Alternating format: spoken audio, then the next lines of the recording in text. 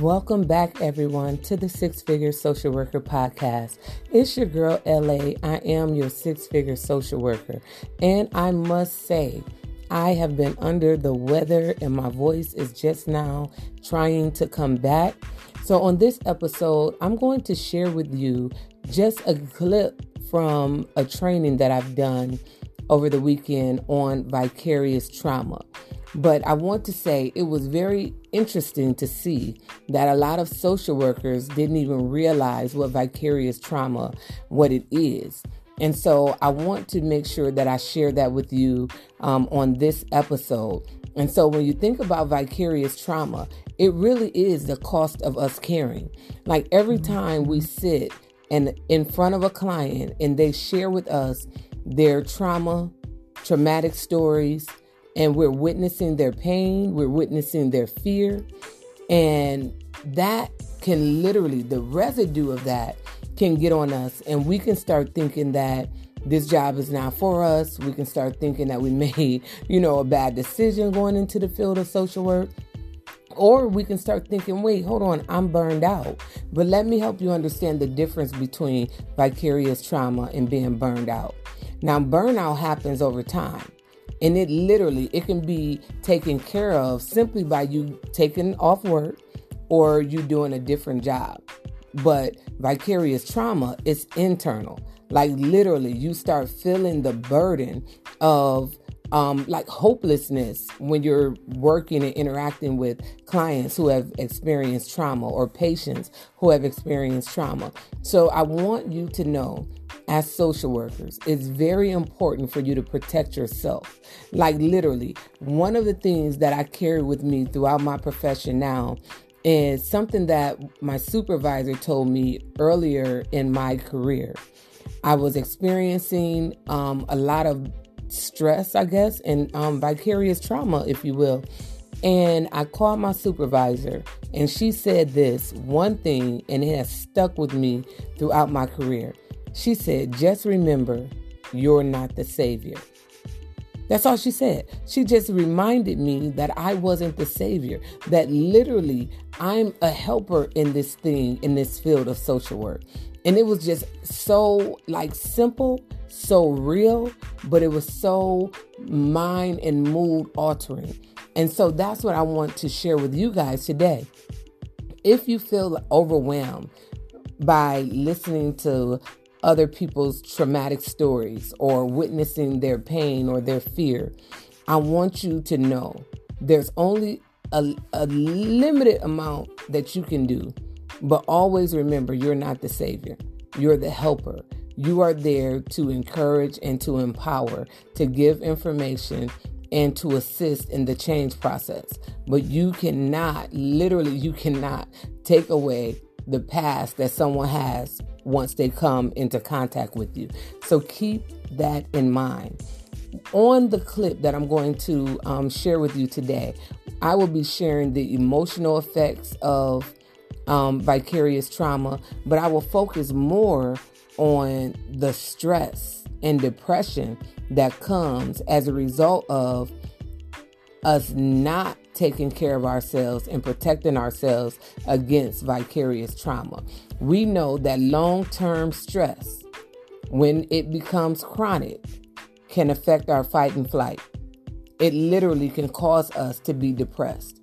Some of the signs and symptoms of vicarious trauma, as social workers, individuals who, diagnose people, you would be amazed to see that a lot of the signs and symptoms from vicarious trauma can really fit with the depression diagnosis. So things like hopelessness, loss of interest, feeling fatigued and irritable. You have a change in appetite. And so I want you guys to really listen close to this clip.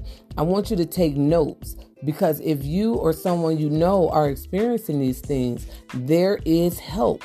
And I'd rather for you to get the help while you're still moving than wait to the last minute and then it gets all the way out of control where you have to lose a job, lose relationships, or whatever the case may be. So again, it's your girl, LA. I am your six-figure social worker. And on this podcast, I teach you how to make a living while you're making a difference.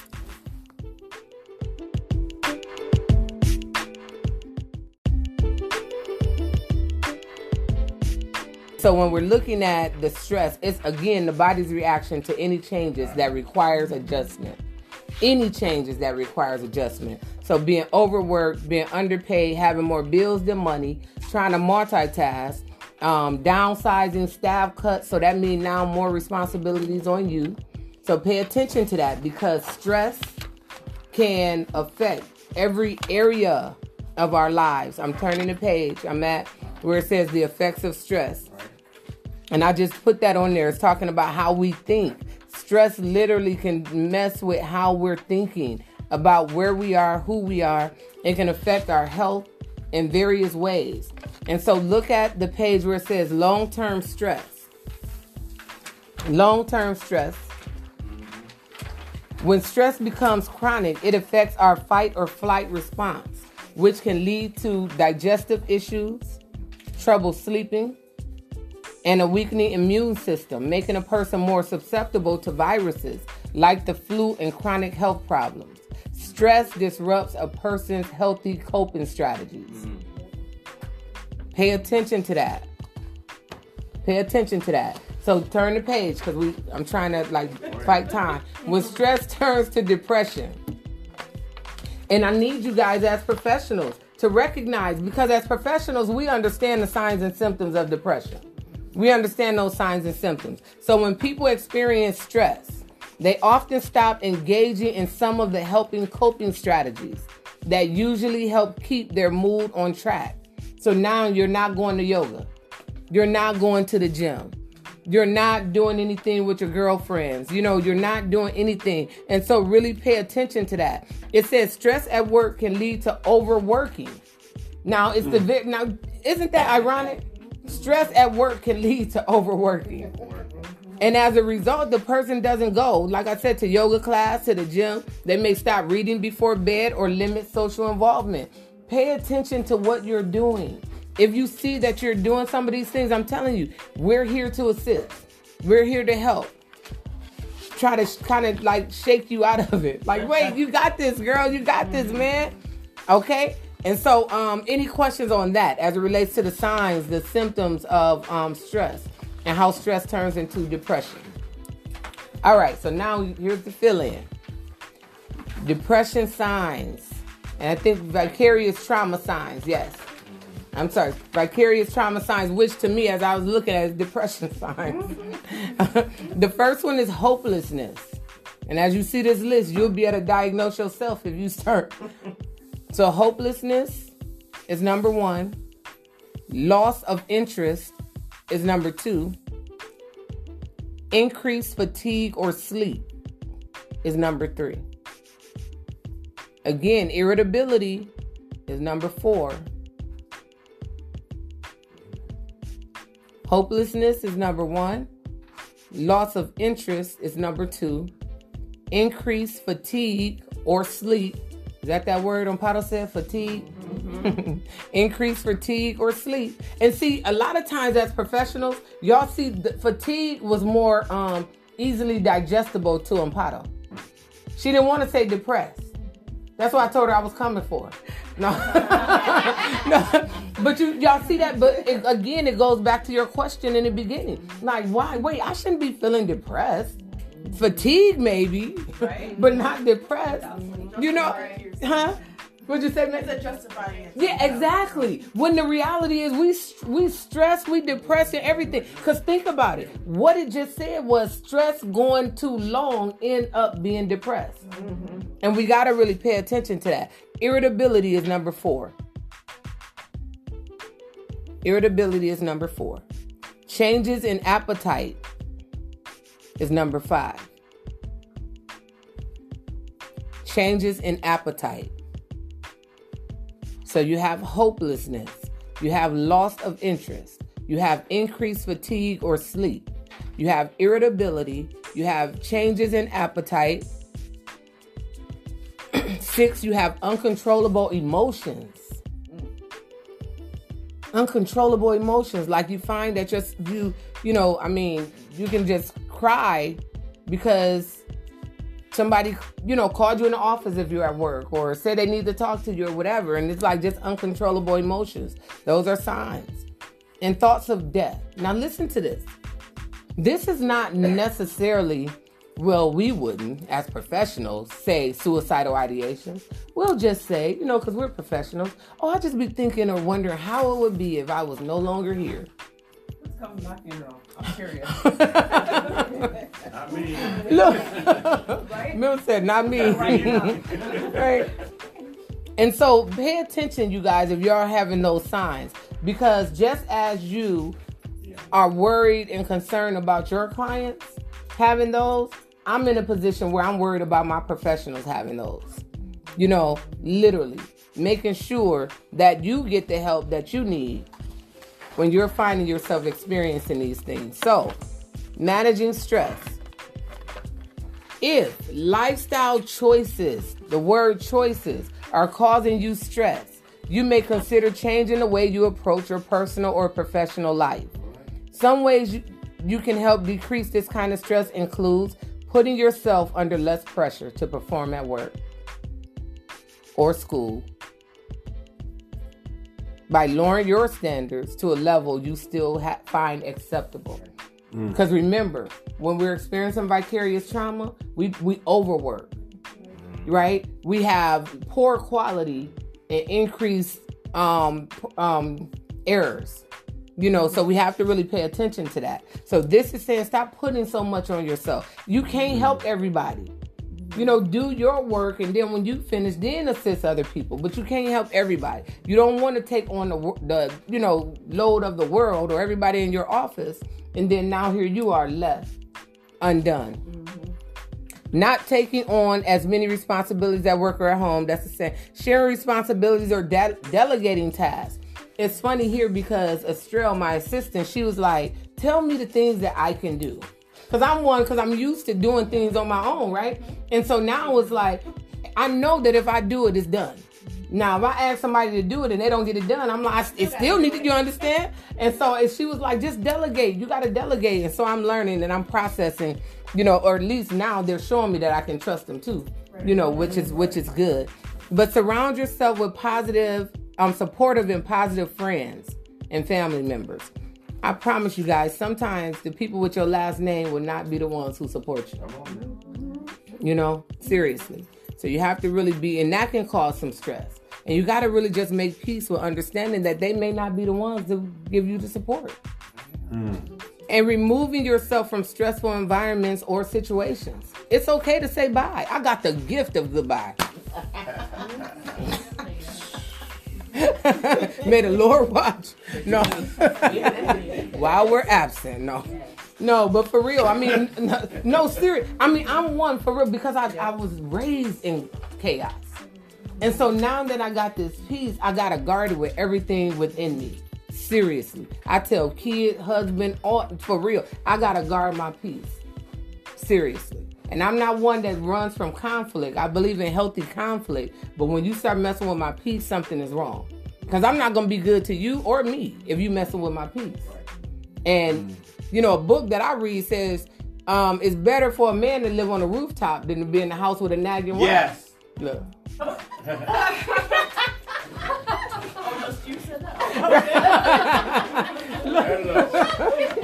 Whatever. So that's why it's important for us to make sure, we're protecting ourselves. So again, managing stress. We're on the managing stress part. Right. So getting enough sleep, eating a healthy diet, getting regular exercise. Listen, you guys, seriously. Me working out every day, every morning I would get up and go to the gym. I would be at the gym at 6, having to be at work at 8. It saved my life. Situation happened with my son. He had got shot by the police. And literally, you guys, when I tell y'all, I did not stop going to the gym. And if you have an experience, and some of the ladies who have had the EMDR training, so I'm not really like into the whole scientific part of stuff, right? And so I'm like, okay, wait, hold on, trying to figure out what was going on. And so because I was going to the gym and I was working out, and I would be thinking about my son and what he went through and all of that stuff, and then I would be thinking about, the God of my understanding. And in that process of me being on the treadmill, I was literally going through the EMDR process without even knowing it. Because the EMDR is about that bilateral stimulus. And so my ladies was having to help me understand that. And it was like literally without me even knowing anything about EMDR. And they were even telling me that the lady who started it, that's how she started it. She was going through something. She was walking and her eyes, she was moving her eyes, going back and forth. And then she realized, wait, hold on, there's something to this. And so in the office, they have where you holding things in your hand, or I think you do the tapping and stuff like that, and have people like go through their earliest memory and then kind of replace it with different things. And that's literally what I did with my son, not even understanding it. And it literally saved my life. Because it was a devastating, and this just happened in 2017, and it was a devastating time in my life. And I mean, just doing that. So I'm saying that because what you can't wait till you experience vicarious trauma and then try to start doing some stuff. You got to make it a practice to do self-care. You got to make it a practice to do something that's going to help you stay grounded when you don't have anybody there to encourage you. I've literally learned how to encourage myself. All right. Literally. Because some people are not going to answer the phone when you call. Mm-hmm. You know what I'm saying? And that's just the reality. So I need us to understand and really take this home that we have to. It's our responsibility to make sure we keep ourselves healthy. Because see, I can be talking to Davita, and Davita can be saying, oh no, I'm doing good. And Davita can leave away from me and go and be depressed, contemplating suicide, and all of that stuff. So as a result of this training, I want you guys to pay attention to what's going on the inside of you. In this pamphlet, you've seen signs, symptoms that you may be experiencing, and then also stress management things that you can begin to do now to help you get through. So when we're talking about the work-life balance, number one, don't take work home. Don't take work home. Find time to look at this one. Find time to relax your mind, not just your body. Because we can be sitting there at home and our mind going. Find time to relax your mind. Understand your role as the helper. You're just that. You're the helper, not the fixer, not the redeemer, none of that. You're the helper. Understand your role at home. You're the daughter. You're the son. You're the wife. You're the husband. Whatever. Understand your role. You're the mother. You're the father. You're not the counselor. But there are times where I have a 19-year-old daughter where I had to switch roles, and I had to be a counselor for what she was going through. And then I had to be a mom to be more understanding. I couldn't be the punisher because she was already going through. Okay? So really pay attention and use coping skills. The same thing, ladies and gentlemen, that we teach our clients, we have to use. We can't teach our client grounding techniques and then we all over the place. You know what I'm saying? Try those same grounding techniques. Because if they work for your clients, they work for you. Unless you don't believe it. See, when I talk to people, I'm talking to you bold and confident because the stuff that I teach, I live. I literally practice it. I'm not just coming out of a book. Like, I've applied this stuff. It's kept me in my right mind. I'm doing good mentally, physically, and spiritually. Oh no, I can talk with confidence when I'm training. That's not arrogance. That's confidence, right? Because if you know that you know that you know, can't nobody tell you, if you ever been in addiction, can't nobody tell you that the struggle it is to get out. Right. And once you out, you understand what I'm saying? Mm-hmm. Nobody can take your experience away from you. Right.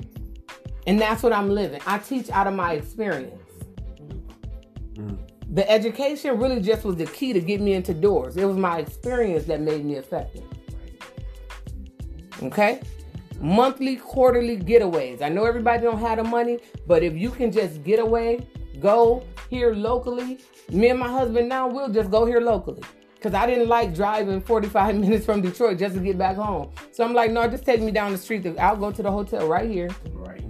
Just so that way I know when it's time to go, I don't have to travel far. Quarterly or monthly, do a getaway. Just to kind of reprieve and, just kind of refresh your mind. All this is about mind work. And seriously, you guys, if you are experiencing any of these signs and symptoms, if you need coaching, if you need a therapist yourself, we are here. I got the number on there. However, we can assist. I want you to make sure everybody...